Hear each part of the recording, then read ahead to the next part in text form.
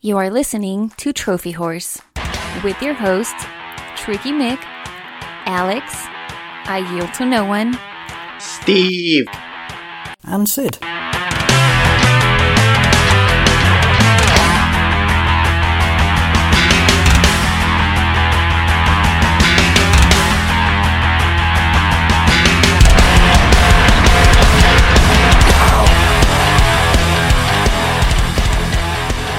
Hello, everybody, and welcome to Trophy Wars. This is episode 426. I'm your host, Tricky Mick. Alongside with me, the man, the myth, the legend. He's Alex. You know, for being the first person you introduce, I'm clearly not the most important person on this show. Well, we know that. He brings the awesome every week. It's I Yield to No One. you know, I've been enjoying my spring break. Been playing a lot of video games. And at the end, my spring break got extended. So I'm been playing even more video games. Yeah! God, it's like Yield's back in college. I know! I never went to college! All right, and now I teased this on our Facebook group earlier. We have a very special guest. He's a man that I look forward to talking to every time we get him on the show. He is the, make sure I get this right, principal technical artist at Volition. It's Jeff Hanna. I'm going to delay all of my answers like that for social distancing reasons. Oh, You'll be perfect this episode. How you doing? Well played. Jeff, it's been a long time. You pointed out it's been 2 years since we've had an episode. How are you doing, sir? I'm doing okay. Life moves on. My well and trusty 20-year-old Subaru died this 2 weeks ago, and that has me very sad. But other than that, things are good. All right, and gentlemen, how are you doing with the whole coronavirus quarantine and? Well, yeah, you ought to know that. And Yield, your time off has been extended? Yeah, Honda's not working, so I don't work. I am for anybody that cares. My eye is getting better, so hopefully I will be going back to work soon. Have you regained vision or partial vision? I am still at the point of remember when we were kids trying to watch Playboy Channel through the fuzz, trying to see a nipple? That's my left eye right now. Seriously, So it's it all hasn't grainy gotten and better. colorful and staticky? I can see color out of it, but it's still a little fuzzy. Wow. Oh. Well, it's the fuzz starting to form a picture, or is it still fuzzy? No, it's still fuzzy. Oh. Jeff, I don't know if you saw, but I had a mishap at work. I would just step into a truck, and my foot slipped off the step and fell face first, eyeball first into a steering wheel, and was completely blind in my eye for 2 weeks. And it sounds like now your eye is at about PlayStation 1 level graphics. That you know what? That's a better analogy. I like that. Also, Tricky, it's rude for you to assume that we all had access to the Playboy Channel. Some of us had to deal with Skinamax. Well, same thing. I mean, they're just talking in general tones here. Skinamax, HBO at night, whatever you want to call it. I'm still just trying to see a nipple. That's all I'm trying to do. Even to this day, still? Even to this day, yes. Even to this day. Just trying to see I don't a think we nipple. ever. I don't think we ever stopped trying to see nipples. This is getting way off the Yeah, rails. this is way derailed. Let's go into our This is a updated social trophy experiment count. that Tricky doesn't want to continue. I have level 55 total trophies of 12,971 with 238 platinums. Alex. I am level 31 with a total trophy count of 6,926 total trophies and a platinum count of 103 platinums and 102 games. Yield. Yo. I hate you. Cool. Level 28, trophy count of 6036, and a platinum count of 95. And Sid is level 40 total trophies of 9,573 with 171 platinums. And I don't know why I'm asking this, but Jeff, what is your levels? I -1, and that's about it. Yes. I have one. I have -1 trophy and 0 platinums. And he's also level 0. Yeah. Yep. All right. So let's get into what we're playing. Jeff, let's start with you. Obviously, we know what you're working on, but have you been playing anything else? I have been 100% completely addicted to Sea of Thieves for the past 2 years. I get on there almost every night with a couple of other technical artists from the industry, and we just get a ship going and sail around and do piratical shenanigans and take other pirates out and hunt quests and just have fun sailing around. How often do you run into the Kraken? Well, you have to know when it's going to appear, and then hopefully not venture out away from an island. But I did just on a boat with 2 guys the other night get krakened while in the middle of a fight with a skeleton galleon. It did not end well. For the Kraken or for you? For me. Oh, darn. Yeah, we had to get another ship. Is the Kraken still that tough? I mean, I heard they eased up a little bit. It's tough when you're already low on cannonballs and you're fighting another skeleton galleon and you weren't expecting to get krakened. It's not a fun time. Especially, it's not a fun time when, I don't know, a pirate like me might see you getting krakened and may go ahead and swim all the way over from his ship through the inky black water to board your ship while you're distracted and then set fire to it and then hop back off, which I have done to numerous other pirates. Oh, that's just evil. No, that's pirate. That's a pirate right there. When they introduced fire into the game soon after they introduced cooking to the game. And if you leave an item on the frying pan for too long, it will burn and then it will catch your boat on fire. So one of my favorite things to do is to sneak onto other boats and then just put a fish on the frying pan and leave. Excuse me, I think you left the stove on. I'm feeling some shades of Home Alone here in the Wet Bandits with them going into people's houses and leaving the water running. Jeff over here is... he's starting fires by, low-level cooking on their ships. Oh, yeah. He's doing a fish fry. Or you climb up in the crow's nest and take a nap so they don't see your name and wait for them to collect a bunch of loot, and then when they're not looking, hop down and steal the best thing and hop overboard. They have no idea whatever happened to it. This is perhaps the most passive form of pirate subterfuge I've ever heard of. It's wonderful. It speaks to me on so many levels. Now hold on, when the Kraken comes out after people, is it a big production? Did they announce it, or is it you all of a sudden turn around and there's a tentacle on your ship and you had no idea?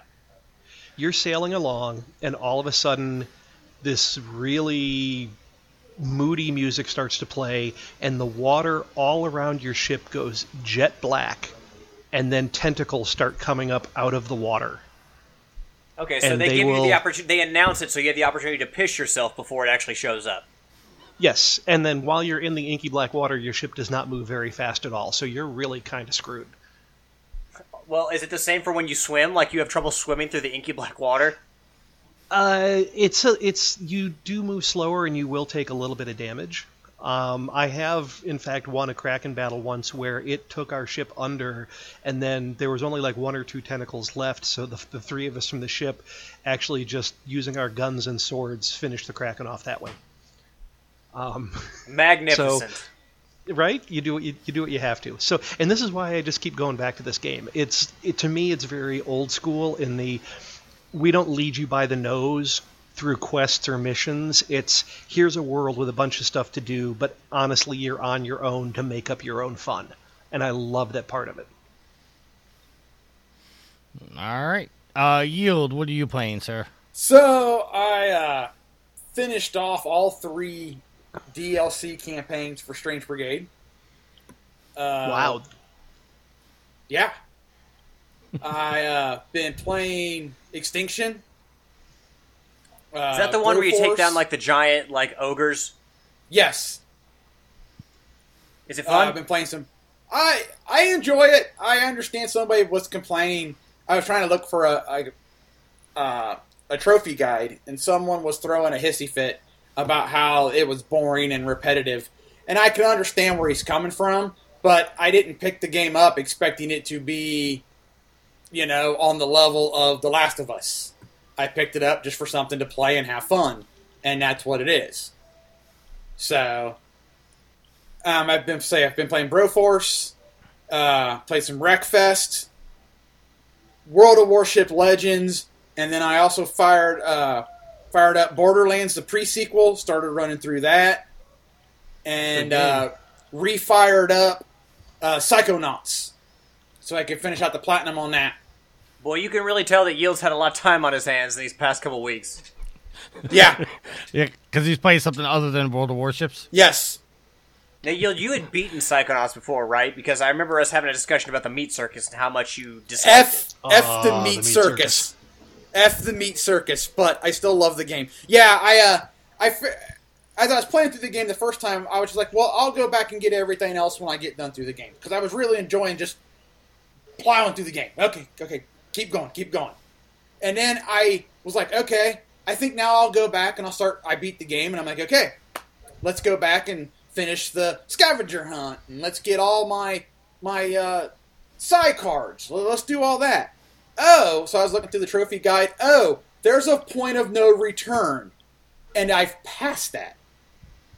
So I literally have to play the game all the way over again to and then not pass the point of no return so I can finish everything. So at that point, I was kind of disgruntled with myself. So you know what? I'm gonna put the game off to the side. I'm gonna go play other stuff. Now I'm like, you know what? I'm gonna come back to it. I'm gonna finish it. I never realized, and maybe I just didn't notice while I was playing it, that the Meat Circus had garnered as much heat as the Ocarina of Time Water Temple, because apparently people just hate the Meat Circus, and I never got that when I played through it. I only hate it because there are certain jumps that you have to make, and you can't you can't position the camera. So sometimes you make the jump and it works perfectly. Other times you make it and you're jumping off into nothing. I don't remember the Meat Circus being a frustration when I played it when it first came out on the original Xbox, as much as I hated it recently when I went back and replayed it on the PC. I have no memory of the Meat Circus being as annoying as other people say it is until recently when I went back and played the game. It's really bizarre. And can you move the camera on the PC or no? Yeah, but it's still some of the jumps are just, they look like you can make them and then you can't. Yeah. Look, I've never played Psychonauts, so I can't speak to this. It's an absolutely fun game. It really messes with your head, which is fun. But there are just certain aspects of the game where you're just like, oh, why? And the Meat Circus certain parts of the Meat Circus really just amplify all of that. Because I remember there are parts where struggling to get around climbing poles and tightrope walking in the camp. That was a struggle for me when it comes to the platforming in that regard. And I probably had some struggles with the Meat Circus, but maybe I was just kind of so into the game because I was sucked into every single level, and I loved how every single level was so different. And I liked the concept behind the Meat Circus and what you were going to fight. So maybe that kind of blinded me, gave me some rose-tinted glasses, and I was willing to take on more bullshit and put up with it than I would now if I went back and said, oh yeah, this isn't as fun as I thought it was. The Meat Circus is definitely offset by the brilliance of an entire level done in the art style of blacklight fluorescent paint on black velvet. Black Velvetopia, that's my favorite level in the game. Oh, it's just brilliant. It's so good. All right, Alex, what have you been playing?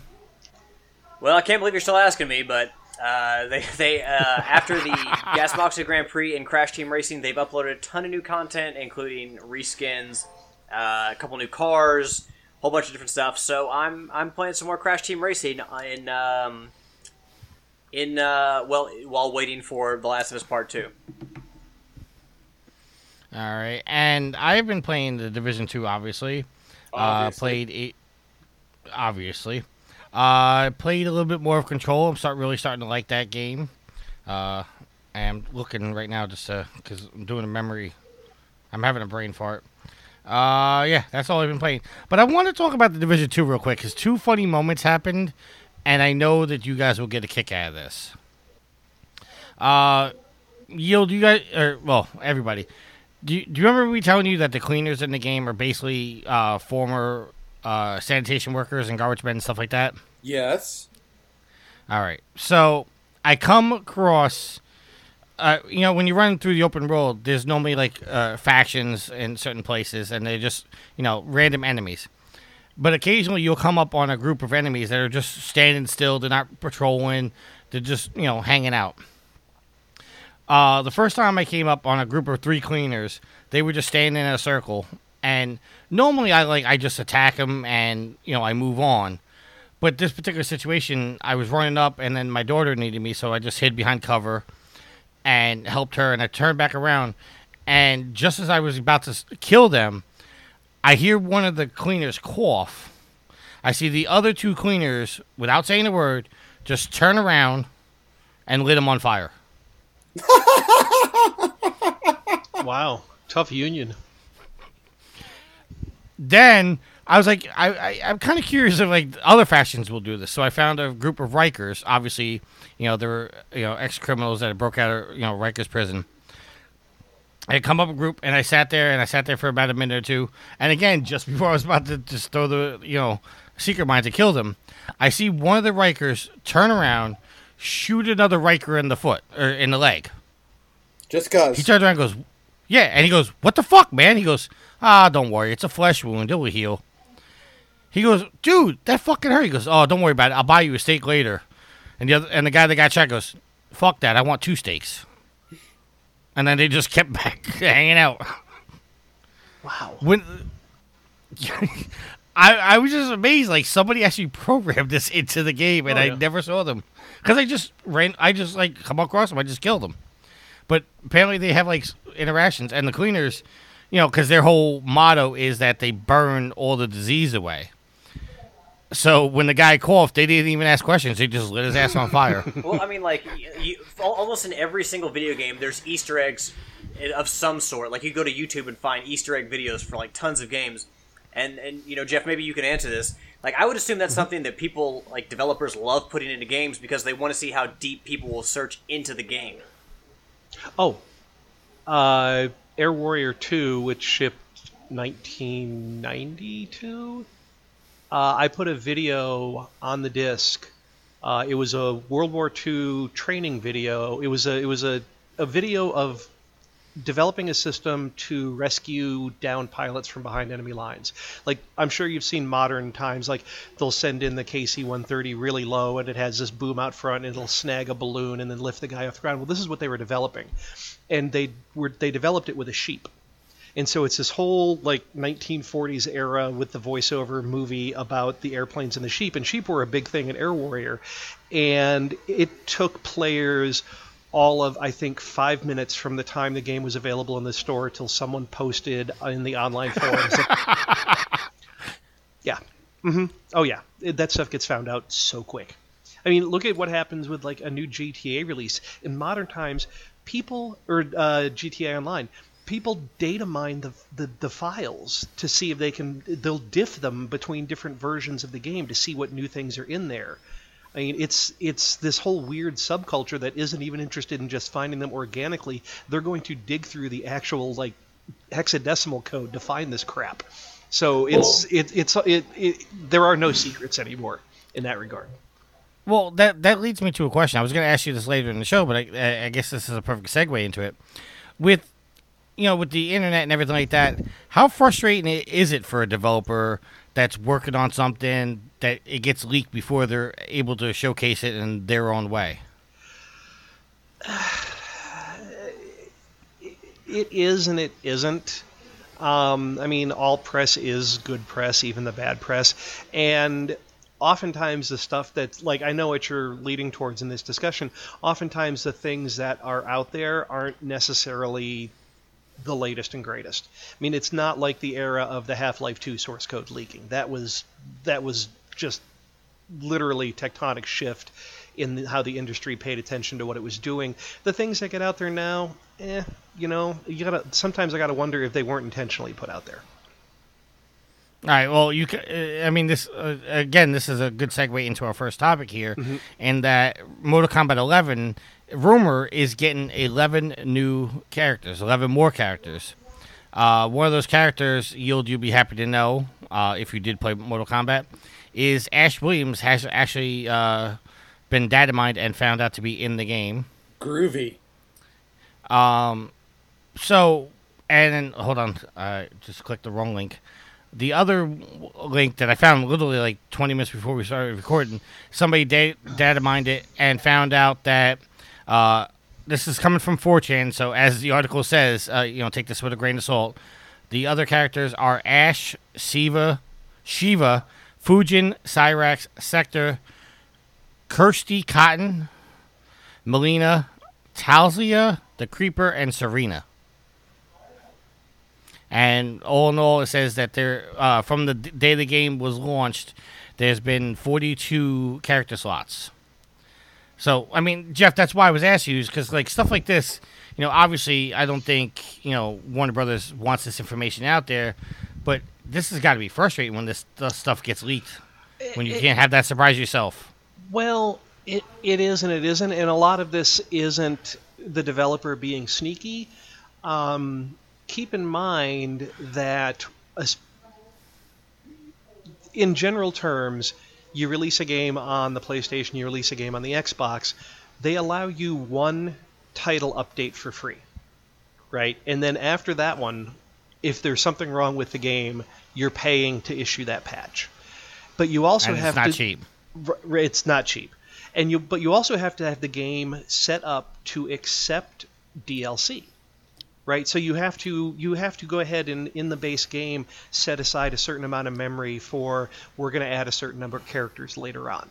So it could just be that 42 is the magic number that they arrived at for how much memory that they could actually pre-allocate and just leave unused in the base game for future characters. That doesn't mean that they will ever release all 42. It just means that they have the capability of releasing up to 42. Now, I'm not saying I know one way or the other what's going to happen with Mortal Kombat 11. It could be they're going to drop 11 new characters tomorrow, or it could be that that's just what their budget allowed them to allocate. Well, also, I guess it would depend on the how successful the game was. I mean, Mortal Kombat, you probably don't have any issues with that. But if another game was planning to release a certain number of characters and the game didn't hit financially, it doesn't make a lot of sense for the company to continue pumping out, 30 more characters. Exactly. They very easily could have plans to do n number of characters, and then, like you said, the game doesn't do well, and they just that team fades off onto another project, and that's never realized. Let me ask you a question, Jeff. You said that the patches, you get one for free, and then the rest after that are you have to pay for.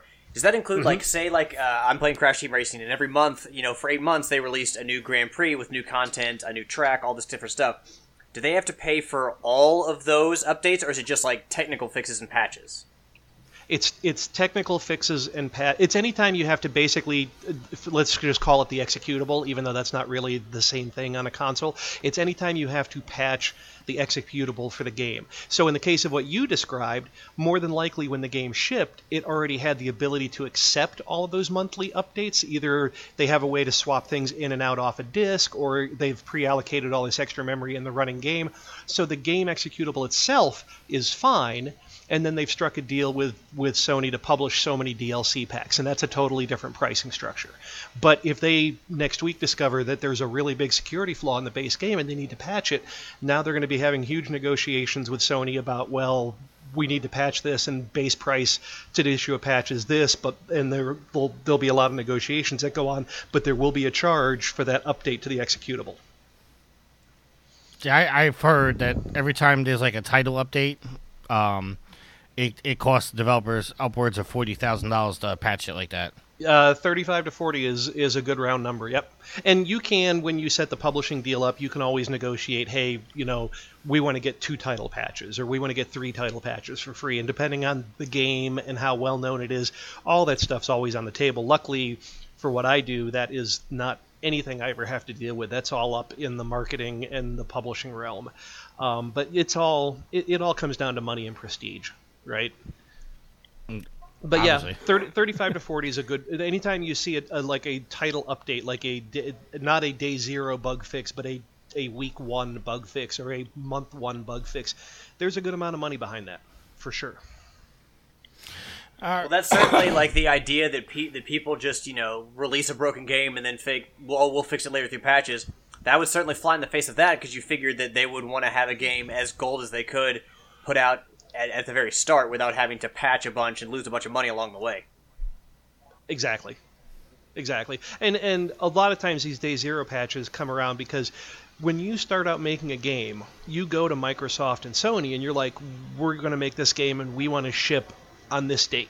And then Microsoft and Sony will look at a schedule and go, well, if you want to ship on that date, then you need to submit the game to us for certification 4 months prior to that, 6 months prior to that. By the way, that 6-month window is completely full, so you might need to move the game out. So then you scramble to get the game done, sometimes a half year before it's going to see the light of day on the marketplace, and you generally schedule two passes through certification, because if it gets bounced off the first one, then you already have a second one lined up. Now, if it gets bounced off the second one, that's when the negotiations start. It all comes down to negotiations, and the negotiations are, well, you only dinged us on these 4 things. We can have those fixed by the time it ships, so let's go ahead and move forward, and we'll just have a day zero patch. And so that a lot of the timing of when you go through certification comes into play on whether or not they knowingly put a game out that's going to need a day zero patch. So can you explain to me, the term "gone gold" generally happens 30 days before, the general public gets the game. What's the difference between going gold and certification then? Once your game passes certification, you don't get it back. It is out of your control, because neither platform wants you, or any of the platforms. I don't deal with Nintendo, so I don't speak a lot to Nintendo games. But once your game passes certification, more than likely, it's out of your hands, because they don't want you changing it and possibly introducing a regression bug that they would then have to test for again. So it passes certification. They handle the production of the discs. They handle the manufacturing of the boxes, or in this case, putting the code up on a digital download store, and that's it. You're done. You can't touch it. Now, you may continue to be working on that code base because you know you're going to need a day zero patch, or you're going to have DLC out like a week or two after the game's out. So people are still working on it, but it's not like they're like, okay, you passed certification here, have your gigantic wad of files back. That never happens. So I'm assuming that going gold is when is before you submit it to certification. So it goes gold and then you submit it to certification.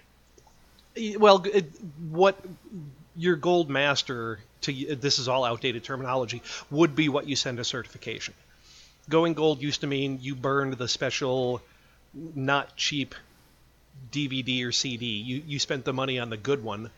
And that's what you sent off to the publisher to make the game out of. Now it just means the game has been sent to certification. We're done with it, is what that means. We can't touch it again.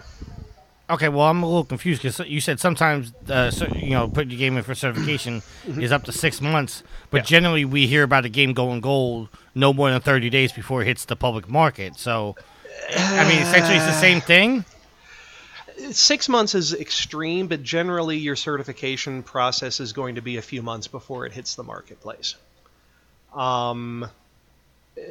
If somebody's telling you it went gold and then it's on the store shelves the next week, that's not true. It takes more than a week to make all those discs and distribute them anyways. It's a month plus, 2 months probably more than is probably closer to average, just to get things out there in the channel. And certification takes sometimes it takes 2 weeks, right? And if you miss your first certification run, then you got a second one, so there's a month tied up right there in certification. So now you're at possibly 3 months. It adds up real quick. And then if you're going for one of the high pressure areas on the calendar like Christmas, then you're probably going to have to find a certification date that isn't already overwhelming the certification departments of either of the platform holders. And so you may have to go even farther out. All right, because I didn't put a game that ships on Black Friday is done by the end of August or early September. Yeah. Oh yeah. All right, because I didn't put this in the agenda, but there was a story about Final Fantasy VII, which is coming out soon. A lot of people wondering why they just didn't put it out early if it's done, because obviously there's disc out in the market and people have broken street date. Mm-hmm. That's the thing was confusing me, is because obviously the game's done. Could Square Enix just essentially turn around and say, okay, yeah, we're releasing the game now? They could try and they could put it up on digital stores, but in terms of physical stores, they've probably struck deals for purchasing end caps. They've probably struck deals for having signage in the stores, and all of that is date dependent. And so if you've gone to GameStop and you've bought all the end caps on all of the shelving units on every GameStop in the country, and that date starts on April 15th, well, if you then call GameStop and say, we want you to put the game on the store shelf April 1st, well, they probably already have an existing end cap and signage deal for somebody from April 1st to April 14th. They can't just kick those people aside. So your signage isn't going to show up until the time that you contracted it.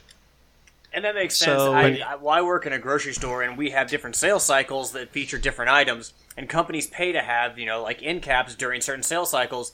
And, so another company couldn't be like, hey, I'm coming in and taking over this because someone's already bought that space. So, I mean, that hits close to home for me.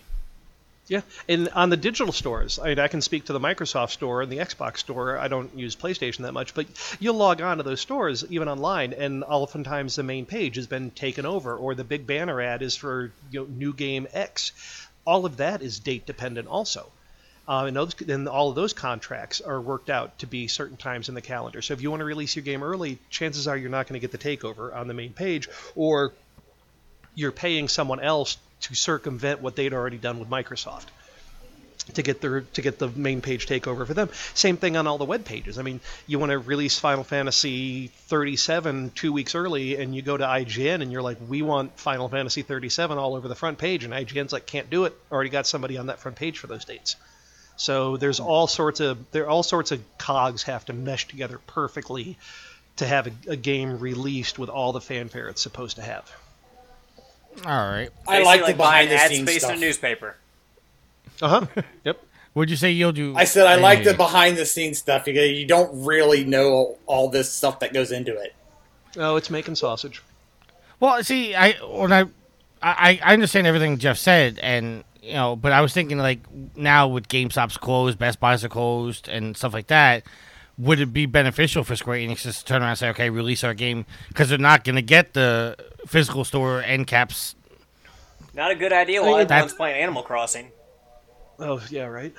And that's we're in uncharted territory here for sure. I mean, look what was it, a day before Amazon Prime Video had a whole new section set up for you to be able to watch movies that haven't even been released in the theater yet?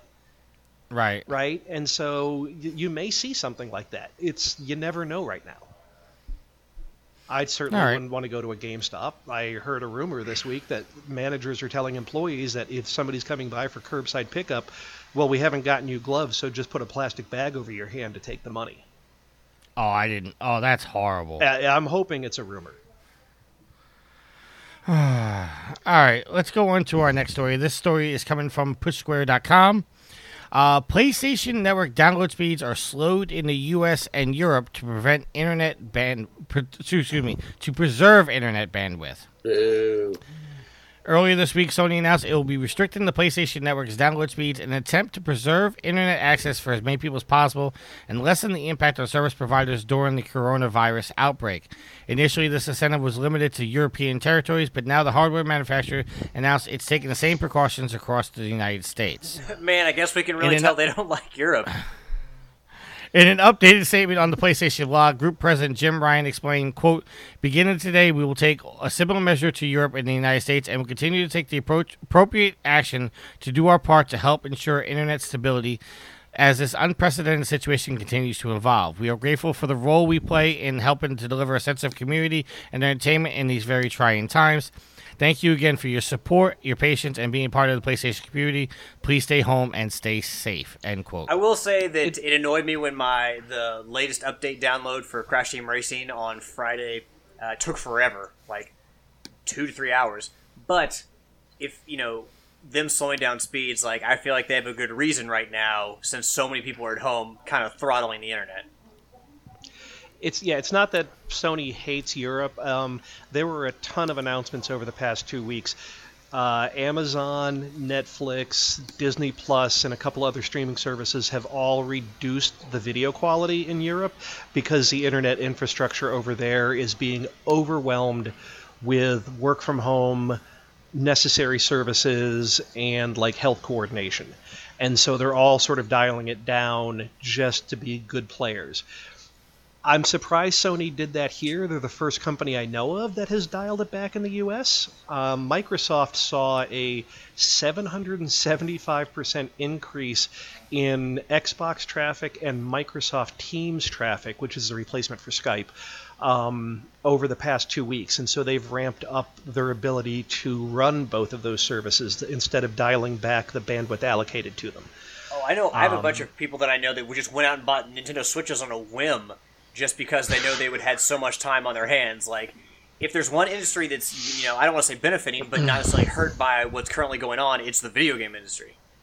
Except you can't buy a Switch to save your life now. I think the next round of shipment is not till April 9th from most retailers. So your friends are lucky they got them when they did. Yeah. No, I heard they're very hard to find, but you think about it, like, people are at home, they're like, I have nothing to do. Yeah. I have this video game console, I can download stuff straight to that. Like, it's not, like, obviously none of this is good for anybody, but the video game industry, I would think, like, with people being home and being bored, like, video games are the perfect outlet to, like, the perfect form of escapism from all of this. Yep.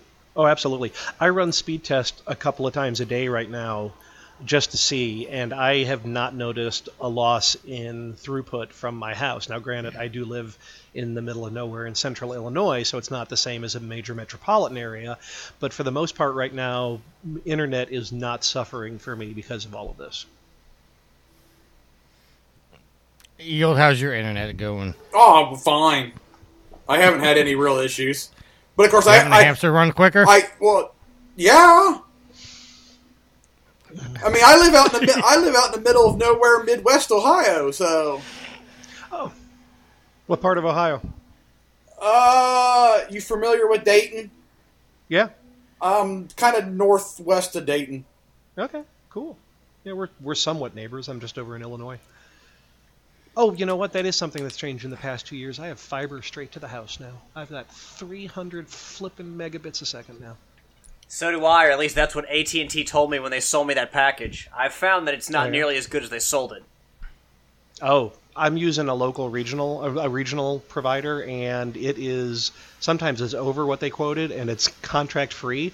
I can call up tomorrow and say I want to do the jump to the gig service, and they'll just flip a switch. I could call back the next day and be like, nah, I want to go back to the 300 service, and they'll just flip a switch. It's or I could just call up and say I'm done, and they'll just be like, all right, fine, here's your final bill. It's crazy. Sounds like you got a pretty sweet deal. It's crazy how you could actually like make that work, and that major corporations don't want to handle it like that. Well, I think a lot of consumers, like, after being tied to cell phone contracts for years, like, they don't want that now. They want the ability to, if a company, get, like, the quality of the service goes down or, like, the bills, like, ratchet up, they want the ability to kind of switch and shop around it, instead of being tied down for 1 to 2 years.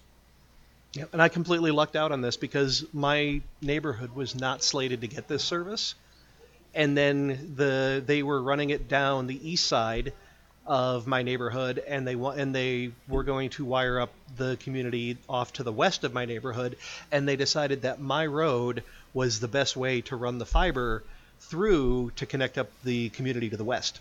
And so they're like, well, if we're running the fiber down the street, we're going to hook up the houses on the street. Yes! Awesome. Score! All right, let's get on to our next story. A Sony spokesperson has said the coronavirus outbreak should cause no impact on the launch date of the PlayStation 5.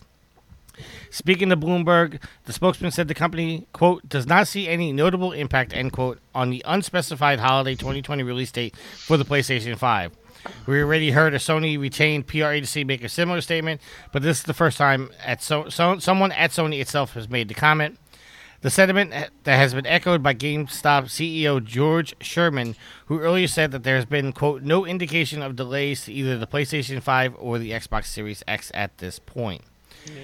IGN's Jonathan Dornbush recently spoke to 6 video game industry analysts who, despite caveats that they were dealing with unprecedented circumstances, came to a consensus that it's unlikely the next-gen consoles will be delayed. However, production shutdowns could still lead to reduced number of consoles being produced in time for launch, meaning in shortages in the months after release. Yeah, I was going to say, whether they delay it or not, I'm still not going to be able to find a PlayStation 5 by the end of the year, so... No. That's all right, Alex. We weren't getting ours day one anyway. I'll just hang around with the PlayStation 4 and I'll live vicariously through Tricky on Twitch. Yes. Yes. Jeff, are you planning to get a Series X at launch, or are you going to wait a little while? I don't know. It's not high on my list right now, but finances are kind of up in the air given I have to look for a new car and some other things. So I haven't really been thinking about it too much. I also don't think I want to upgrade to the next generation of console until I'm also ready to upgrade to an HDR television or a 4K television. No sense in taking one of these powerhouses and connecting it up to a regular 1080p screen. Well, just get Tricky to sell you one on the cheap. I'm sure he's got like 10 4K televisions in his house. Oh, well, I went to buy a TV. Here's something else that maybe I didn't talk about when I was on the last time. My wife and I own a small business now. It's in-home care for seniors, and she opened up an office next town over. And so we were kitting the office out, and we needed to do a TV for training. And I went to the local Walmart, and I'm like, I just need to get like a 50-inch 1080p TV. They don't carry those anymore. Nope. It's 4K bare minimum. And a 50-inch 4K TV was still under $300. It kind of blew my mind. I think this one's even HDR.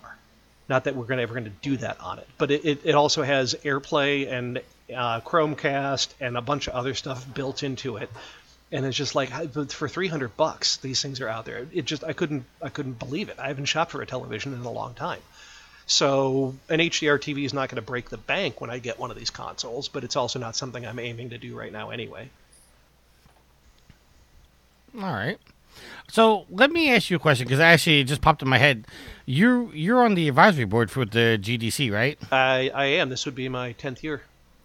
Okay, so last week we talked about the Sony press conference, which was essentially, as Mark Cerny said, was going to be the speech that they were going to deliver at GDC. Mm-hmm. I'm trying to phrase this question so it doesn't come off wrong, but is that the type of speeches that are given at GDC? I mean, like, that speech obviously wasn't for the gamers. That was for people like you and developers, correct? Right, yeah. Mm-hmm.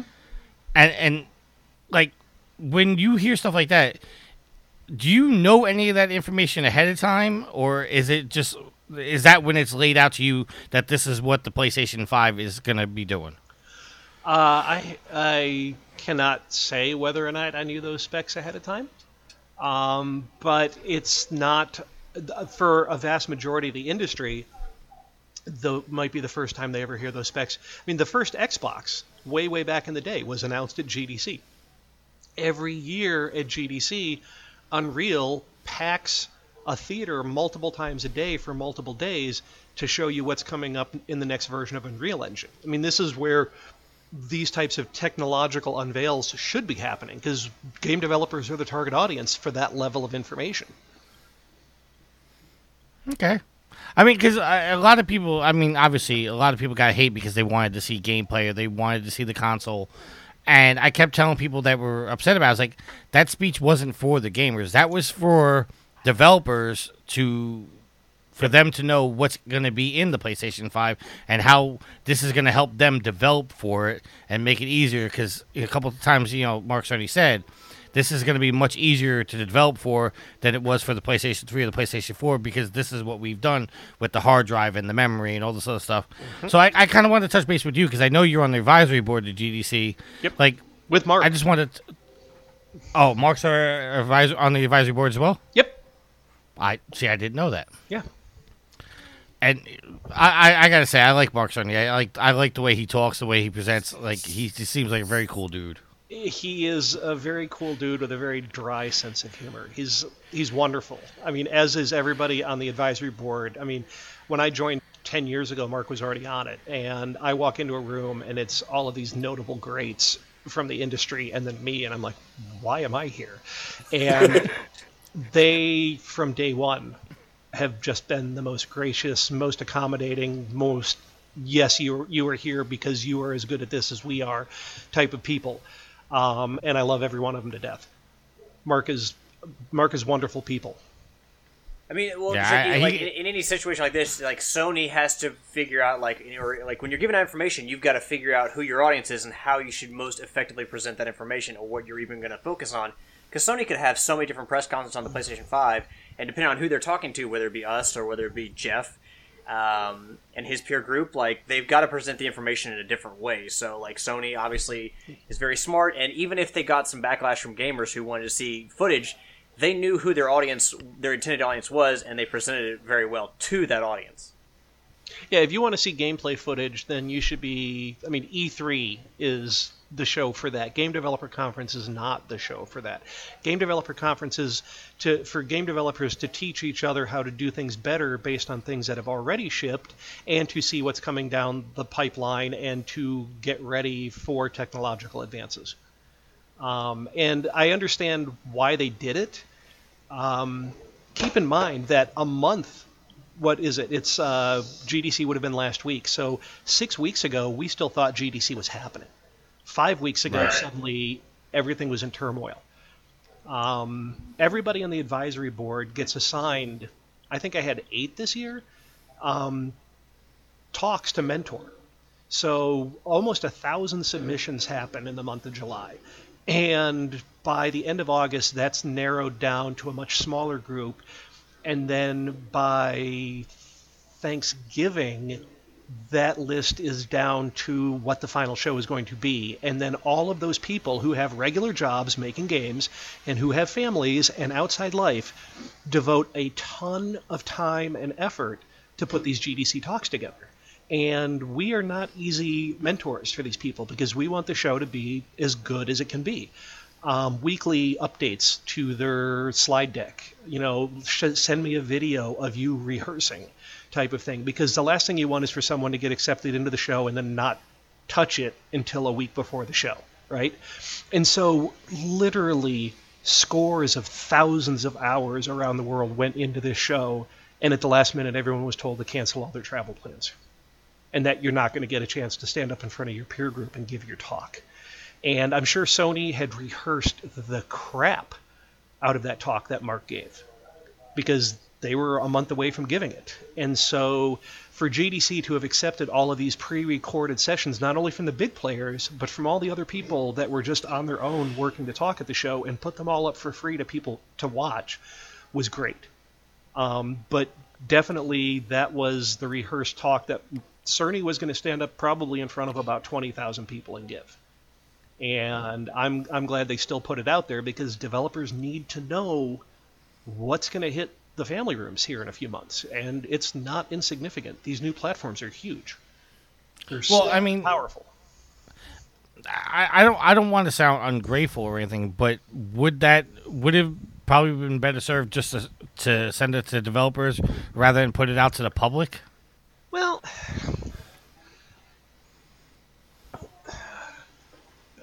only air hockey broadcast to people who like hockey.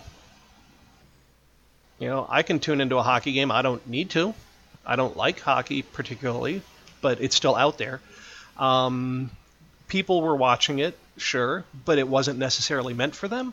But it's a far easier way to distribute it than for Sony to figure out who they should send it to. I mean, there are developers that Sony probably isn't even aware of, because this industry is so huge with big players and tiny little mom and pop shops, that the best way to broadcast it was to literally broadcast it. I mean, I get that. I said last week that I think that Sony maybe marketed it wrong and just gave up false hope. It wasn't marketing. Don't think, then that's a mistake people that don't like it were making about it. It's not a marketing video. It's a reveal video for the people that need to understand the technological issues. It was put up on GDC's website, and now I'm sure a lot of the people that are complaining that it didn't have, I'm assuming the PlayStation Talk was on GDC's website. Maybe Sony put it on their own. But it's still, people were going to a talk that they probably knew wasn't intended for them. In which case, you can't get upset about it. That's like saying that you turned the TV on and just watched an entire show you weren't at all interested in, and then wrote a scathing review on the internet. And I realize that's a thing people do way too often, but that doesn't mean it's correct. All right. Allison, do you have any more GDC questions before we move on? No, I'm just soaking it all in.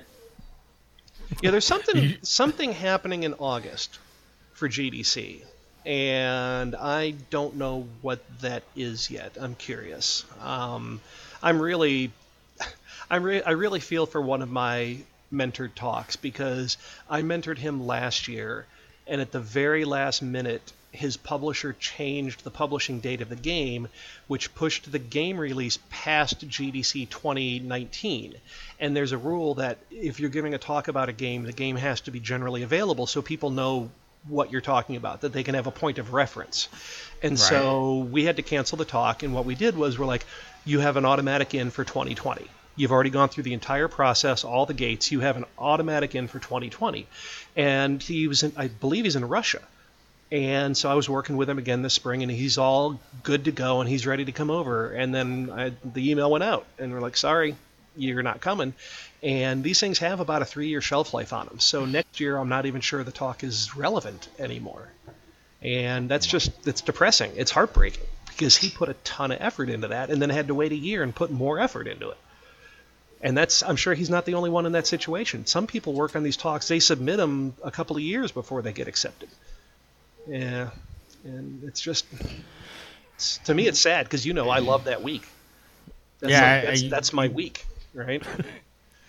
I told you one time that I was actually thinking about going to GDC and just like sitting in on a panel you were doing, and then just wait until the question and answer section just pop up and go, so how do you feel about putting trophies in games, to see if you recognize me? Crap. Not that I have. Remove that man! I've achievement hunted like every achievement in Sea of Thieves. But see, I'm also the guy that asked Major Nelson about flipping the switchback. So. All right, so let's get into our next topic here. You don't want to get into why Microsoft has a guy my age marketing a console to people who half our age buy? Let's just move on, right? I'm sorry, but this next one, I can't help but think of Dr. Evil. Xbox Series X graphics source code reportedly stolen and is being held for $100 million ransom. Now, did you do the pinky thing? I did not. Oh! A hacker has reportedly stolen the graphics source code, is holding it ransom. The news arrives through a blog post on the AMD website where the hardware company explained the situation. Quote, we were contacted by someone who claimed to have test files related to the subset of our current and future graphics products, end quote. According to a report from Torrent Freak, this stolen data was found in a hacked computer and includes source code for AMD's Big Navi and Ardent GPUs. The latter is rumored to be the Xbox Series X 12 teraflop GPU. Segments of the code have been posted on GitHub and removed. The hacker is asking for $100 million for the code and is threatening to dump the entirety of the stolen data if a buyer isn't found. Jeff, you could probably speak to this a little bit better than we could, because what exactly is a graphic source code, and how? Obviously, this is a serious situation, but like, how bad is this for Microsoft at this point? Well, and I am very confused as to what they think they want to get $100 million for, because a video card is 3 things: it's hardware, it's microcode, and then it's a driver. Right? And there are open source AMD video drivers out there for Linux. So if you want to see now granted this is a new GPU, but if you want a general idea of what you can do on an AMD GPU or an NVIDIA GPU, all you got to do is look at the Linux source code, right? Now, if it's the microcode, you know how often microcode changes? Bug fixes and various other things, so that's not worth $100 million. Now, if it's the circuit diagram, because the way chips are done essentially in a programming language, it's not guys sitting around 8-foot drafting tables with their shirt sleeves rolled up and pencil on Mylar anymore. These things are all tested on what's called an FPGA, a field programmable gate array. It's a little chip that you can actually program to behave like other chips. And so you design chips in a programming language, and the name of it escapes me, and then you send that program off to the chip manufacturer, and they can actually make a physical chip from that. Now, if it's that, well, yeah, that might be a problem, but is it a $100 million issue that's going to keep the Xbox from shipping? No, because no one's going to make their own GPU, and if they did, so what? Is anyone going to be able to read through this and find some really obscure way to possibly get around the security of the Xbox and, be able to turn it into a modder's paradise? Slim. Probably not a zero probability, but probably an entirely insignificant probability. And the thing is that if that ever happens, all Microsoft has to do is attach that second portion I talked about, the microcode, push an Xbox update, and they've probably negated it. So this person can ask for all the hundreds of millions they want. I think all they're going to get is a phone call from the FBI.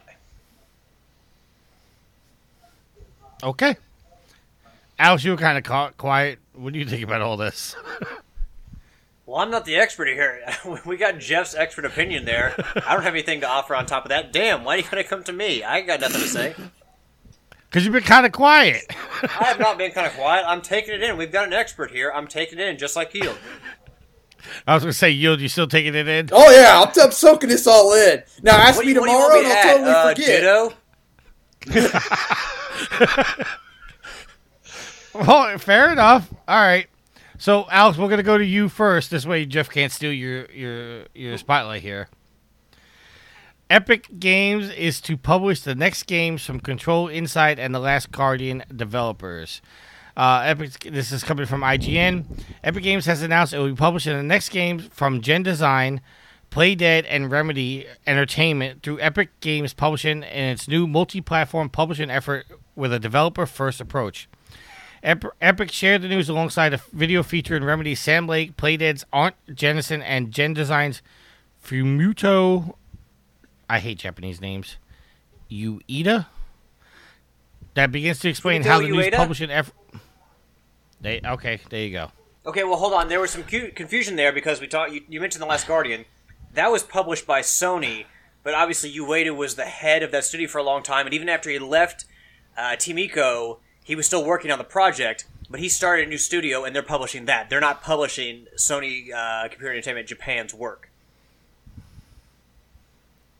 Correct. Okay, you just had me confused with having The Last Guardian in the headline there, the title there. Well, Last Guardian was in the title, so... excuse me. The Epic Games approach to publishing, quote, fundamentally changes the developer-publisher model and aims to have the most developer-friendly terms in the industry so that creators can focus on great games, end quote. This will be made true in the following ways. Full creative freedom and ownership. Developers will retain 100% of the intellectual property and full creative control of their work. Fully funded projects. Epic Games Publishing will cover up to 100% of development costs, from developer salaries to go-to-market expenses such as QA, localization, marketing, and all publishing costs, and 50-50 profit sharing. Developers earn a fair share for their work. Once costs are recouped, developers earn at least 50% of all profits. It's a good deal. So, Alex? This seems really good for the developers. I have enjoyed work from all of these developers. Obviously, Shadow of the Colossus, all the stuff that Ueda did as part of Team Ico. I really liked Alan Wake, which came from Remedy, and I was a huge fan of Limbo, which obviously Playdead. So I'm a big fan of the work of all three of these. So it's definitely something that I can appreciate, that Epic Games is trying to publish content from these developers, because I will most likely at least be interested in seeing the concepts behind their games. Yield? Sounds like a win for the developers. Jeff would be more apt to answer that one, but well, Jeff did say this is a good deal. I heard him say it. If they're letting the developer still own it, Epic's going to pay for the developmental cost and all that stuff, and then once the cost is recuperated, then they get 50% of all the profits after that. It sounds like a win all the way around. Yeah, because I think the most important thing, and Jeff can correct me if this is wrong, but the most important thing for the developers is they get to keep their intellectual property. They're the owners 100%. You think about something like Heavenly Sword. How much do you think that Ninja Theory wishes that they had kept the rights to Heavenly Sword as opposed to going to Sony to publish it? Yeah. Oh, yeah. No, the IP, the 50% revenue after costs are recouped is huge. The IP retention is probably 10 times that huge. That's massive. But this came out this week, and there was like this collective across the industry, and I'm like, the second they made their own story, you had to know that they were going to start publishing games. It's not a stretch, and they already have shown that they're out there to disrupt the industry with their rev share percentages on Epic Store relative to retail or Steam. I mean, Valve puts games up on their store. Why wouldn't Epic want to put some games up on their store? Well, and here's possibly I'm an even surprised better you guys example of went. that of retaining your IP, Bungie and Halo. Don't you think they would have liked to take Halo with them? Yeah, right. I'm surprised you guys went with this story and not the it no longer says Sony exclusive on the God of War webpage. I didn't even see that. Oh, yeah. Okay, well now news. Tricky's going to lose sleep tonight, Jeff. Good job. I'm going to God of War right now. Yep. Yeah, that was news this week. I'm guessing it's coming to the Epic Store. I'm guessing that's where the PC... Because already, isn't Detroit Become Human and Horizon Zero Dawn are already headed to the Epic Store? Correct. Epic's throwing money. Lots of money. I wouldn't... If there's an exclusive on either the Xbox platform or the Sony platform that is based on the Unreal Engine, then you know Epic's already talking... Now, I realize God of War, Horizon Zero Dawn, and Detroit aren't in that situation, but Epic is going to be throwing engineers at this problem to get that stuff ported to the PC. Because they want content in their store. I mean, that's how they get to be a platform player, is to get stuff into their store. It hasn't been confirmed about God of War other than it just doesn't say exclusive anymore on the webpage. On the bottom left it says only on PlayStation. Oh, interesting. Because people said that for now. On the bottom left, underneath the Santa Monica logo, the ESRB rating, and the PlayStation logo, it does say only on PlayStation. Okay. For now. Well, interesting. But okay, so let me ask you this, Jeff, because you might be able to speak a little bit better about this. A long time ago, we had Kalai from the other show on Proving Gamer Game Stuff on, and we were talking about the Epic Game Store versus Valve and Steam. Mm-hmm. Is it really is Epic really putting a dent into what Steam is, like really giving them a run for the money, or is it just being overhyped because with the Epic Store game exclusives? Like, is it really that big of a deal? As I understand it, there isn't a single developer or publisher that went Epic Store exclusive that regrets the decision. Interestingly, I think is I want to know what the sales numbers are for Borderlands. I mean, all these people are like, I'm not going to buy Borderlands. It's on Epic. Like, okay, if that's the hill you want to die on, fine, die on it. I want to know what the sales are like on Steam. Like, did all of these people really hold true to that for 6 months, or did everyone just be internet trolls and be like, yeah, I'm not going to do that because Epic, and then run out and buy it anyways? I think Borderlands 3 is the first bellwether for us to really see whether or not those numbers shifted. Now, I do know Deep Silver and Koch, they said that the Metro Exodus release on Epic sold more over a given period of time than any of the Metro releases on Steam did on Day Zero releases. And so, good decision for them, right? I don't know. I haven't released a game since that store came about, so I can't really speak directly to it, but it seems to me, from what I'm hearing across the industry, is people are not regretting the decision, and the revenue share difference is significant. So this is probably going to cause Valve and Steam to re-look over their revenue shares and try to be competitive. They've already addressed that a little bit. The revenue share shifts to be more like Epic, but only after a certain number of sales, and it's a large number of sales. If you see them make another revenue share shift in the short term, that to me would be a pretty good indication that Epic is eating into their their pie. Okay. I see. I don't PC game, but I always thought like because Steam has the option to add a game. Mm-hmm. I always thought you could just buy from the Epic Store, add it into Steam, and then play it on Steam. But somebody said that even if you launch the game that way, it still opens up the Epic Game Store. Yeah, because that's how it authenticates. Okay. Yeah, that's how it authenticates the purchase. See, I didn't think it was that big of a deal because everybody was like, "Oh, my games are on Steam. I don't want to have to download another game store to play this game." But if you're running Electronic Arts games off of Steam, you're running Origin on top of Steam. I think it's the same for Uplay with Ubisoft titles. It's not, and that to me that speaks to a certain level of ignorance as to how modern computers work.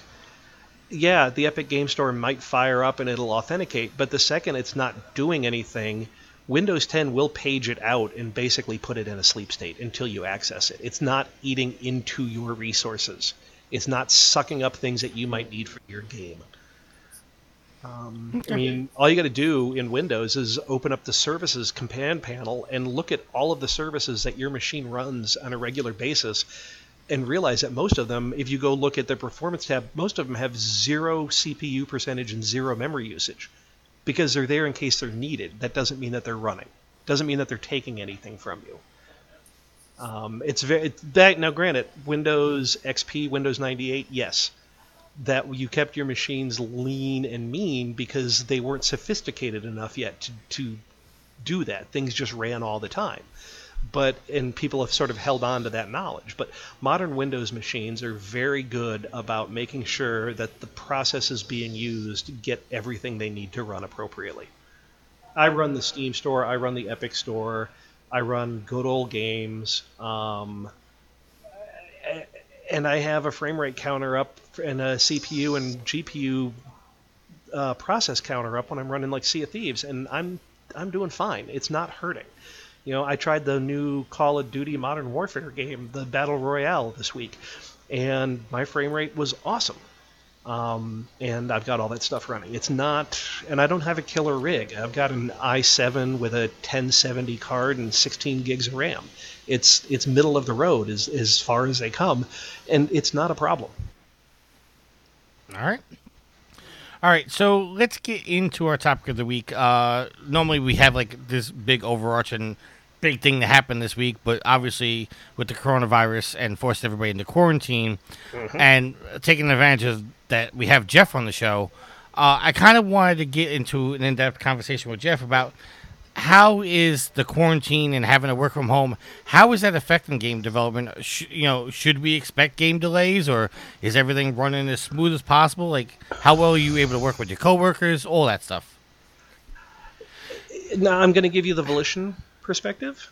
I'm going to give you my perspective of the Volition experience. Now, this is going to differ across the board. Working remotely has been ingrained in Volition's culture for at least a decade. When we started outsourcing heavily back in the Red Faction Guerrilla and Saints Row 2 days, even back then when we were new to it and trying to figure out what was going on, we were always approaching it in a way slightly different than other people at the time were approaching it. For us, it's team extension. We give our outsourcing partners direct access to our asset database that our regular artists are working out of. Many other companies will send jobs over, get the work back, and then integrate it locally. They won't give the outsourcers this access. But you want to share materials, you want to share textures, you want to share ideas. It works so much better to consider them a team extension as opposed to someone that we just have to ask to do stuff for us. And so our IT department has... 5 years ago, I went to Malaysia to work with an outsourcer, and we had to solve latency issues for our editor because the remote workers there were lagging a little bit. And so our IT department figured out how to solve those latency issues working with our asset database provider. And just because Malaysia is about as far away as you can get from Champaign, Illinois, going either direction. So once we had that solved, we kind of had the problem solved for everywhere. And we also have that flexible work environment that I've talked about, which means people are allowed to work from home if they want to after being in the office for a little while.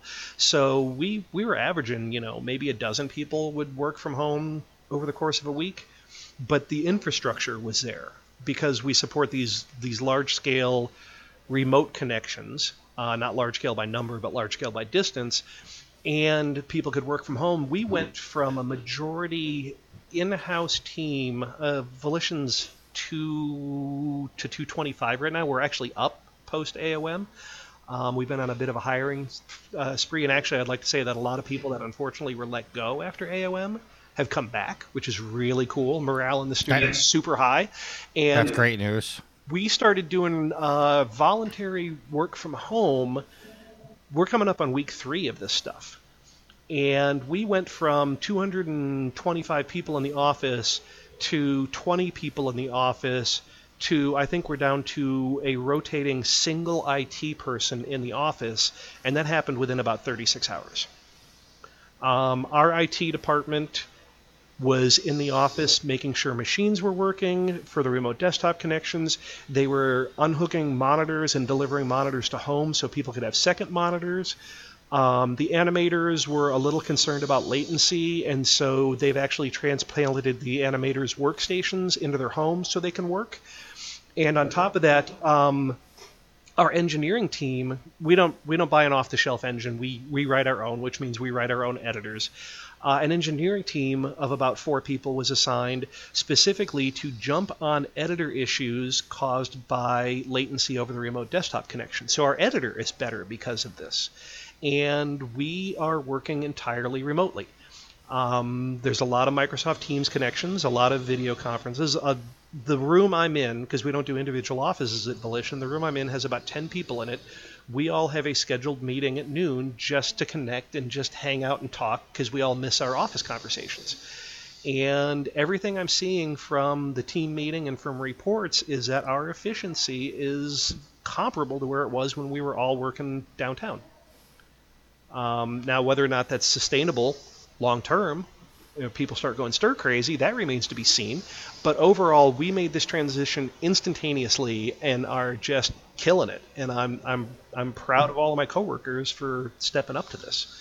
I know of another developer in the industry who, right before this happened, they had an organizational change, and there were already some concerns about the organizational structure, and now everyone's working remotely, and literally workers have fallen off the grid. People don't know what they're doing. They're not reporting in, they're not doing other things. That's not good. I know from watching some Twitter accounts of some friends that just this past week, Rare started working remotely, and that seems to me like a big cultural shift for them. And so I'm interested to see how that pans out. I know of a developer from a large publisher in Florida. They were given 3 hours to get their butts out of the building and go home. That's all the announcement they got. At Volition, we'd been talking about it and planning for the eventuality for about 2 weeks before we decided to do it. These workers were suddenly like, nope, you have to go home, and we'll get you information about how you can continue to work. That's not going to go well in the short term. So it's all over the map. I mean, and small developer, friend of mine, another technical artist in Italy. Well, they've got all sorts of problems in Italy. They had a ship date of last Friday, and he got on the technical artist Slack. There is a worldwide technical artist Slack channel if you want to hang out with Uber nerds. He got on the Slack channel like Monday of last week, and he's like, how are you guys solving this remote access to your asset databases? Because we all work in the office. And all of these technical artists from all around the world were like, no, you guys are going to ship on Friday. We're not going to let that not happen. And so solutions and ideas were flying from all the corners of the earth to help this little development team with a mobile game in Italy so that they could get their game out the door. And they did. They shipped Wednesday. They shipped early. And so that's awesome. Right? That makes me feel good to know that my people are out there doing that sort of thing. And everybody I talk to, we all know we're in uncharted territory. Everyone is moving forward as if there's not going to be a delay because There have been no delays discussed with publishers, which means there are no consignments for paying extra milestones. So everyone's gung-ho, like, we have to get our jobs done. For me, it hasn't been a huge transition because I've made liberal use of the work-from-home policy just because. I mean, I've got 2 teenage daughters, and I pick them up from school a couple of days a week, and I bring them home and I work from home. And some days I'll be like, I'll go to the office, and by noon I'm like, I'm not being creative here. I'm going to go home and be creative. And so, yeah, I mean, my commute is 1 hallway. The refrigerator's dangerously close, and I'm probably snacking too much. But in terms of getting my work, and my wood shop is right on the other side of the wall from my computer, and I'd rather be out there making sawdust. And I need to. But I also, I mean, I start working at like 6 a.m. and I get done by 4 p.m. which is my normal work time. And 7 to 4 is about what I normally work anyways. And so, I'm making sure I don't get just unintentionally chained to my desk chair and putting extra work in. This gym I've been going to for probably 10 years now for these Monday, Wednesday, Friday sort of group fitness, like cross-training type classes. Since we can't go to the gym anymore, the owner of the gym sends out text messages. My phone will probably start going nuts here in about a half an hour of, hey, who's in for the virtual challenges tomorrow, and then he'll post the collection of exercises to do, and everyone's on their honor to count how many reps they're doing over the course of the day, and by 6:30 like send them all in, and then he shows who did the most and then sets it all up for the next day. And so we're all still kind of working out together even though we're not in sight of each other, and that's kind of a fun thing to do. So everyone's adapting, We're all counting our toilet paper sheets. I hope you're stocked up. Well, I stopped pooping. Stop pooping. Yeah. All right, Alex, you have any questions? No. No, I mean, as always, Jeff explains things very thoroughly, and he also, if something branches off, he'll cover that too. So, I mean, like, I don't have any questions. I mean, a lot of people are concerned with the fact that because, with working from home, obviously, you don't have that direct access where if you're having a problem, you can just walk over to the next desk and do it. A lot of people are worried about games getting delayed. I mean, I'd be a little selfishly, I'm a little worried about The Last of Us 2 being delayed. Well, I mean, our world is so interconnected now, and there's so many ways to reach out to people that if you have an issue, if you truly have the tools that you need to do your job from home, if your concern is an issue and that you can't reach out to people, like, get on Skype, you have phone numbers, you got text messages. I'm sure that if Jeff is having an issue, he can reach out to a coworker pretty easily. Yeah. Oh, yeah. And the modern versions of Visual Studio, I don't use Visual Studio because I don't do C, but also Visual Studio Code, which is what we all write our Python code in, has this cool feature called Live Share, which is different from screen sharing. It's co-editing. So you're working on a problem, and I've done this a couple of times already in the past week, and you're like, I don't think I'm getting this right. You can just send out an invite to a coworker, and suddenly an extra cursor appears in your code document with their name over it. And you can even, while you're doing a Teams voice call, you can explain what's going on, and they're in there editing the same file you're working on. And so you can even sort of still pair program, which is awesome. Man, that's just like, far less impressive in our situation, but that's just like Google Docs when, Tricky has a Google Doc up and someone's in there writing dirty and crass things on his Google Doc that he's been working on for hours. The same thing. So much more powerful than a screen share where it's only one person working at a time. Okay. All right, so let's get into. I posted on Facebook. Oh, wait! You're not going to ask me? Oh, I'm sorry. I figured you were just sitting there absorbing the knowledge. No. Well, I am absorbing knowledge. I had something I was going to ask you and Alex, but with Jeff being on here, it works even better. So if you could create one type of game, like a passion project or something that you would think would be really cool, what would that be? For like an example for me, what I was thinking last night was take like Sky Odyssey. That was like a launch title for the PlayStation 2. Mm-hmm. Something like that with Crimson Skies. Oh, Crimson Skies. For the Xbox. Kind of like an air pirate game. I love that kind of airplane adventure / air pirates. Maybe along the lines of Skies of Arcadia for the Dreamcast. Yeah. So if something like that could be made again, or if I was talented enough to make something like that, that would be the route I would go.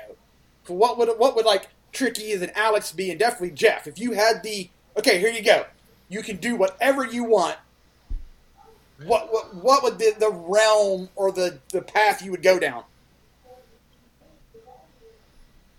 I would probably end up trying to get a modern version of Air Warrior.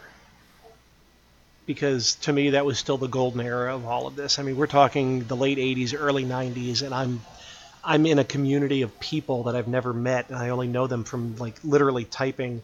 But yet we're having these experiences of fictitious World War II air battles. And I still talk to some of those people today, and that happened 25 years ago. And so the bonds that were made there, the power that game had, has a huge hold on me, and so I would probably try to bring that back. Ooh, I like that. I like World War II stuff. Alex, what would you do? You know, honestly, rather than just... I don't want to say, because, like, for me, like, there's tons of games I would like to bring back and have a new version of, but I don't know, maybe something with giant monsters like Kaiju, although Platinum Games might be doing something with that, as we've seen from the teasers for their new project. But I went to the Louisville Arcade Expo about a month ago, and one of the games I played there, because they had the old video games, but they had like Neo Geos and stuff, and they had King of the Monsters, and like just a giant like fighting game with giant monsters like Kaiju, like something like that.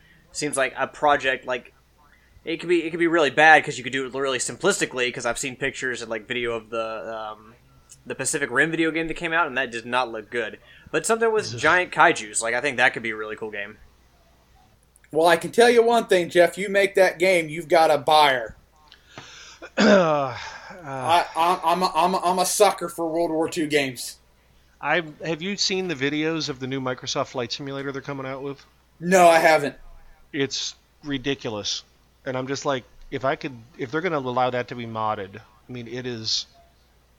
They're in real time taking Bing world data and dynamically creating the buildings on top of the satellite imagery, so you're seeing the cities. Okay, maybe I did see something about that. It was just like a single engine plane that they showed flying, wasn't it? Yeah, but that's just that's not the whole game. That's just the. Well, yeah, but it's nuts how beautiful this thing is going to be. And I'm like, if I could use that as a base, right? Right. So we'll see. So when you're done with Psychonauts, you should move on to another Double Fine game. You should pick up Stacking. God, I love that game. I loved it. I need to go back and play that, but I bought it when it first came out, and I love that game. I think we got that for free though. Oh yeah.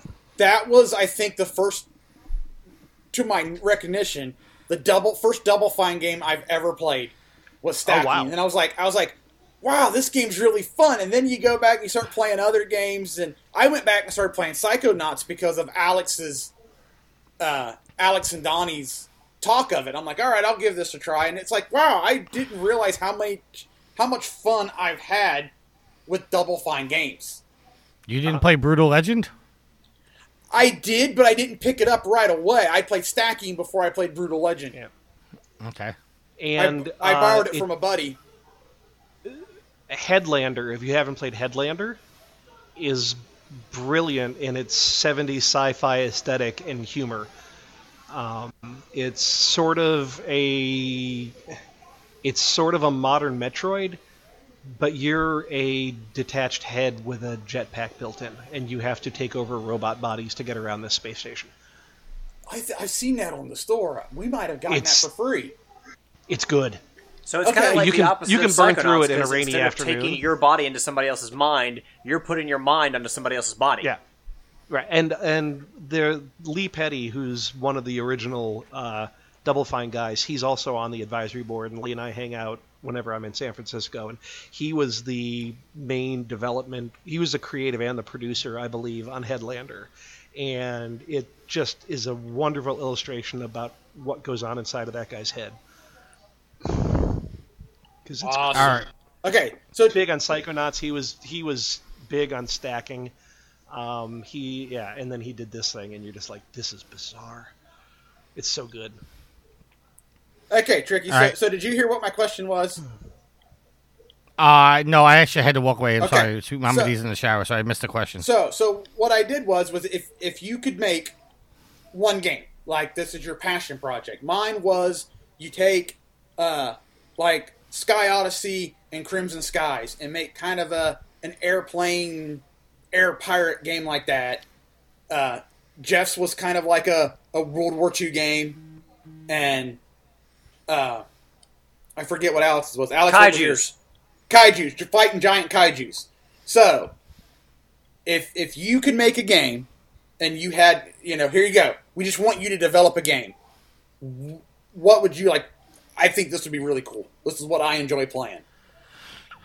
It's weird that you asked me this because I've been thinking about a game that I'd love to play for a long time, and I have a concept, but I don't really know how it would work. And that's like a military type game.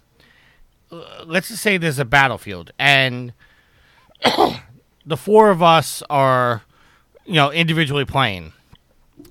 You go in, and instead of being killed, you're captured, and you're brought to a location, and that you basically cannot play until you send out a distress signal, and then somebody on your friends list goes in, gets you, and carries you out to a safe zone, and then you can start playing again.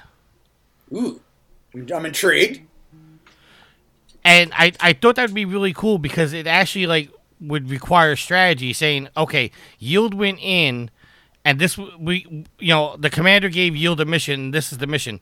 Yield is now a prisoner of war, and now the commander's got to send a team in to rescue you. What I feel is the problem and the crux of that game is how aggravating is it going to be if Yield you get caught, and then nobody goes and rescues you, so it could be a week or 2 weeks before you actually can play the game again. Ooh, okay, that would be a crux. Right.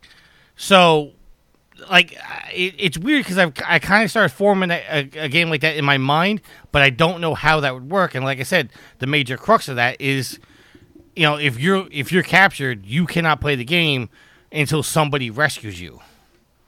So it's kind of like an MMO strategy shooter. That's the best way I can describe it. Okay. I just thought that would be really cool because it would actually take real commitment to go and rescue you. And even if I got to you, obviously, you've probably been tortured or, whatever. You have to get back. You have to get out before you can play. I have to get you to a safe zone. You know what I'm saying? Yeah. And what happens if I go in to go get you, and then as I'm going to get you, I'm captured. Now I need another team that's going to has to go in and get both of us. So, I like I said, I don't know how it would work, and but I kind of had those kind of thoughts lately. Like, am I out of my mind, Jeff? No. It's a hard problem. But you're not out of your mind for having a dream. It's the question is, how do you make the I've been captured role compelling? And the first thing I thought of is it's the first job of anyone who's captured to try to escape. So it doesn't mean that the person that's been captured is just offline and not doing anything for a few weeks. Maybe they get chances to try to break out of wherever they are. It's a very like Call of Duty Black Ops sort of thing. Oh, can I cut you off for a question? Because I forgot one aspect of my idea. Mm-hmm. I thought it'd be really cool is say if Yield was captured, it would not allow us or not allow him to contact us to let us know he was captured. That he would honestly be on his own until we went and got him. Yeah, and I'm just going to counter that with Discord. Well, obviously, I mean, there's going to be ways around it, but I'm just saying, like, if he got captured, somehow it locked his PlayStation messages so he couldn't send us a PlayStation message saying, hey, I was captured. Interesting.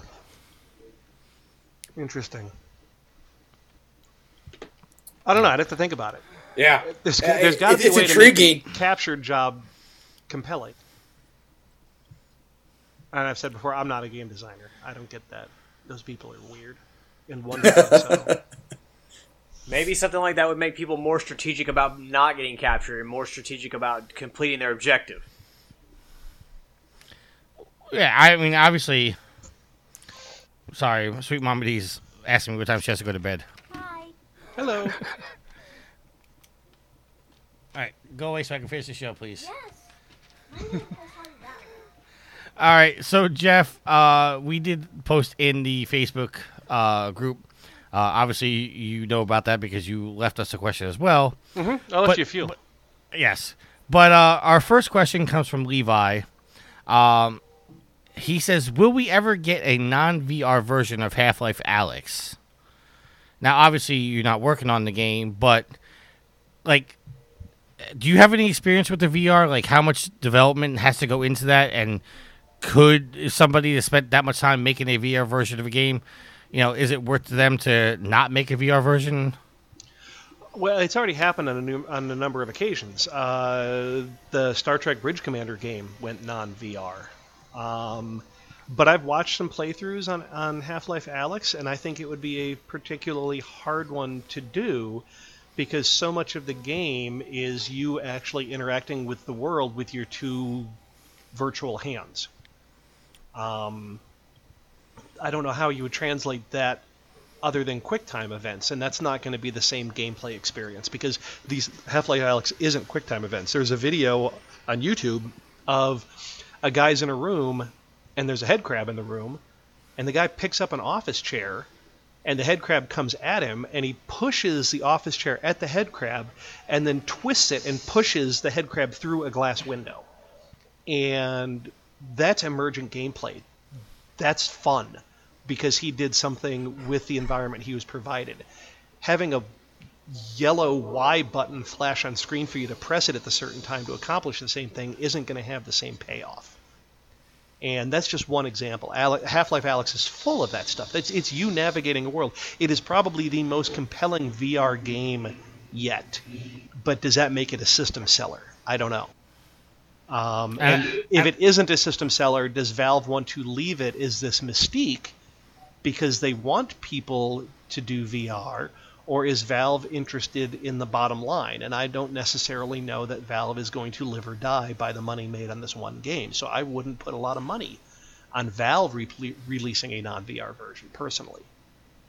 All right, and side question, are we ever going to get Half-Life 3? I could go on about why I'm actually surprised they made Half-Life Alyx. Okay. I don't. So should we never, just leave this alone then? Never say never. But I don't know. I wouldn't put it in any reasonable time frame.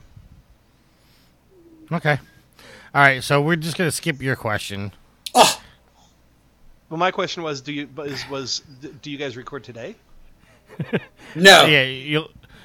But his last question this was recorded yesterday. Okay. He had a follow-up question was Incy Beansy follow-up, what time? And then he had another question, goes, oh, and one more teeny weeny question, will I need a microphone? Well, no, because the government picks up everything we're saying. okay, all right. See, That's what I figured. you're good. Facebook just pushes it right at you. Yes. All right, and for our last It'll send you question ads from what they hear you say.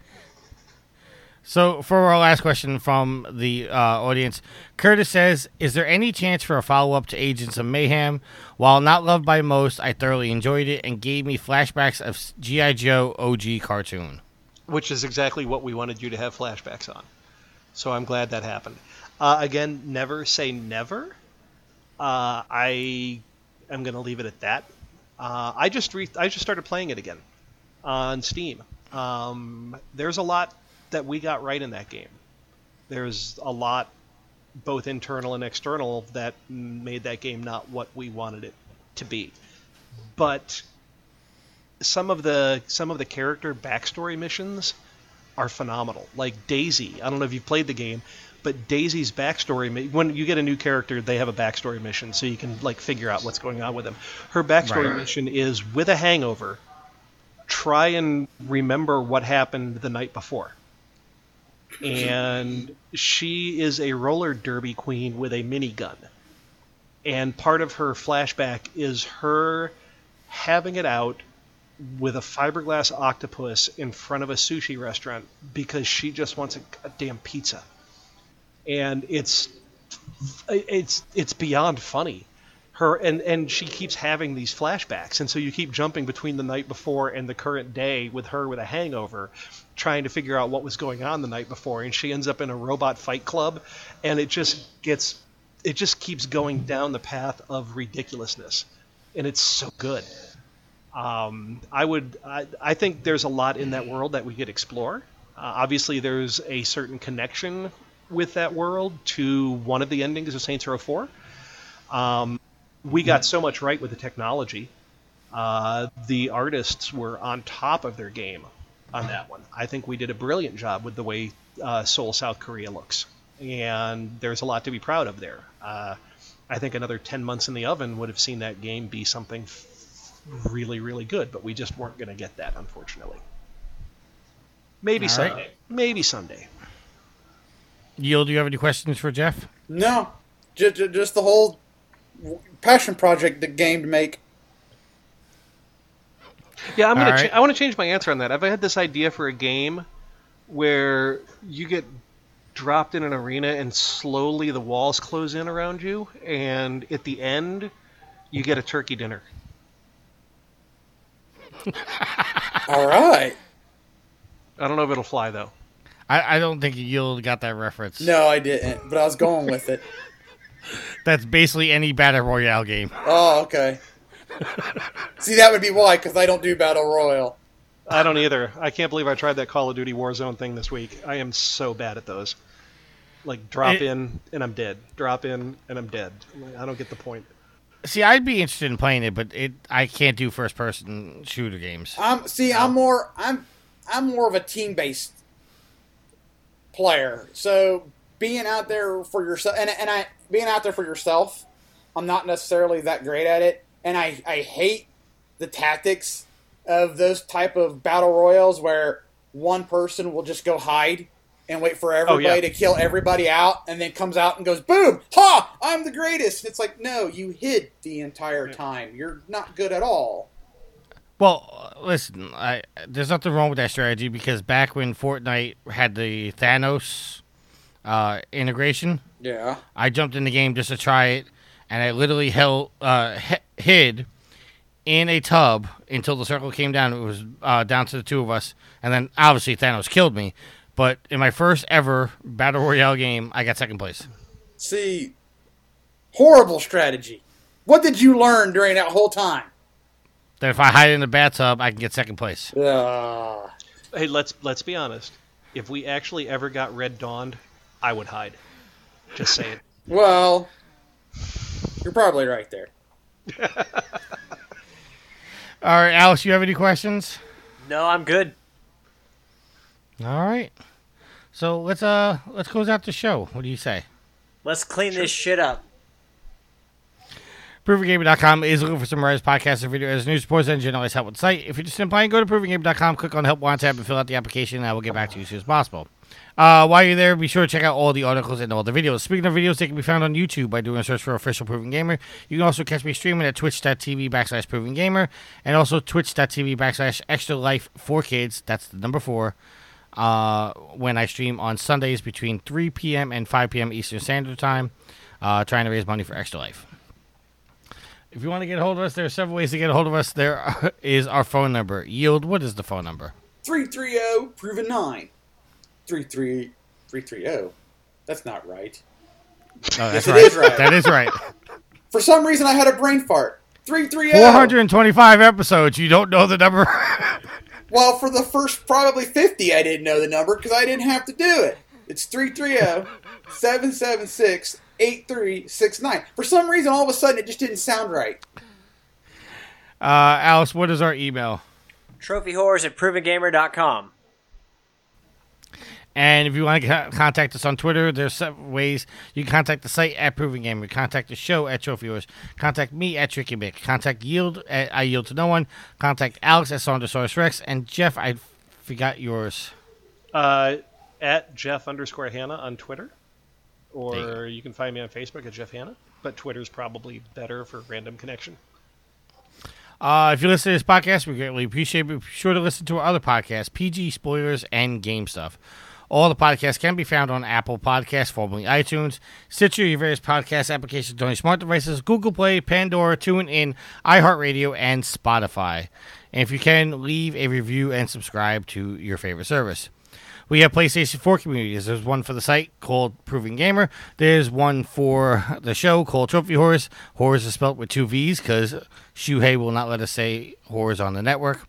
And Yield's group, which there's no reason to post in because they'll never give you a shout out, which is the Platinum Guild.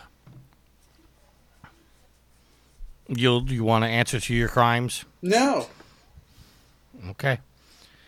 Because people that are quarantined probably would like their shout outs. Everybody's quarantined. Well, That's not true. Only about half the states have done it so far. Most people. Which just blows my mind. Alex, tell us about Humble Bundle, sir. Humble Bundle is a charity initiative. Every month they bundle together digital media, whether it be books, games, and they sell them at a reduced price. Essentially, you name your own price. Now, the bundles are tiered, so the more money that you put in, the more of the content that you'll get. For instance, there's a base level where if you pay a little bit, then you'll get a fraction of the games, whereas if you pay a lot more, you'll get, and I say a lot more, like $20, and you'll get the entire bundle.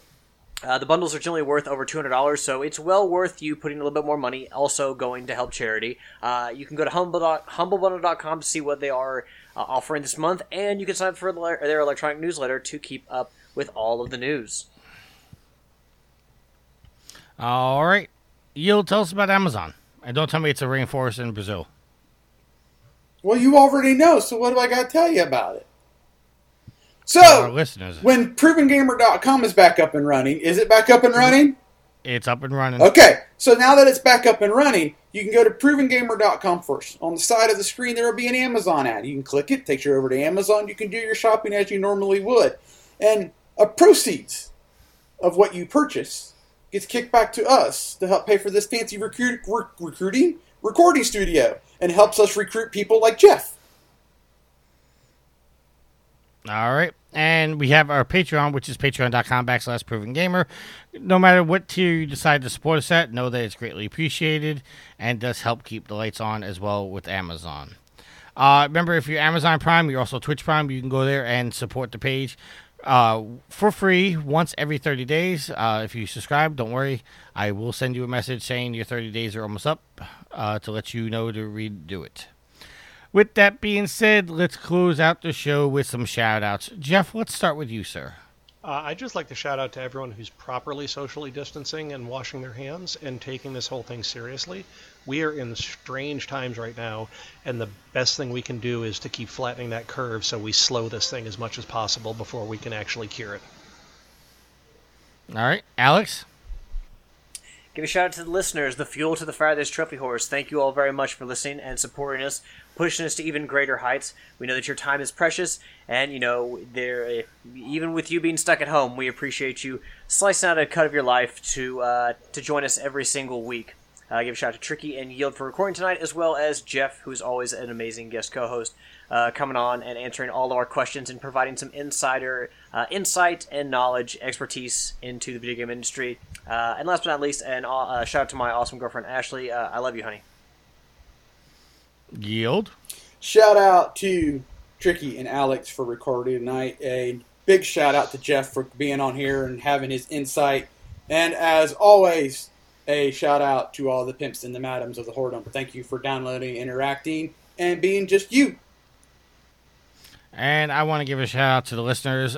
Big shout out to Jeff. Jeff, it's always amazing when you come on an episode. I wish we could get you one more. I promise the next time will not be 2 years from now. Well, it also, I mean, I couldn't make an excuse and just leave the house tonight, so you kind of had me cornered. Shout out to the goddess who is waiting to cook me dinner, which is always great, appreciated. Shout out to Sweet Mama D, who interrupted the show to find out her bedtime. Was excited to find out that she gets to choose her own bedtime as long as she follows the rules and wakes up at 8 a.m. with no problems. And with that being said, let's close out the show. Happy trophy hunting. Bye. Later. See ya. Save your last words, then read me this. Save your last words. Save your last words, then read me this.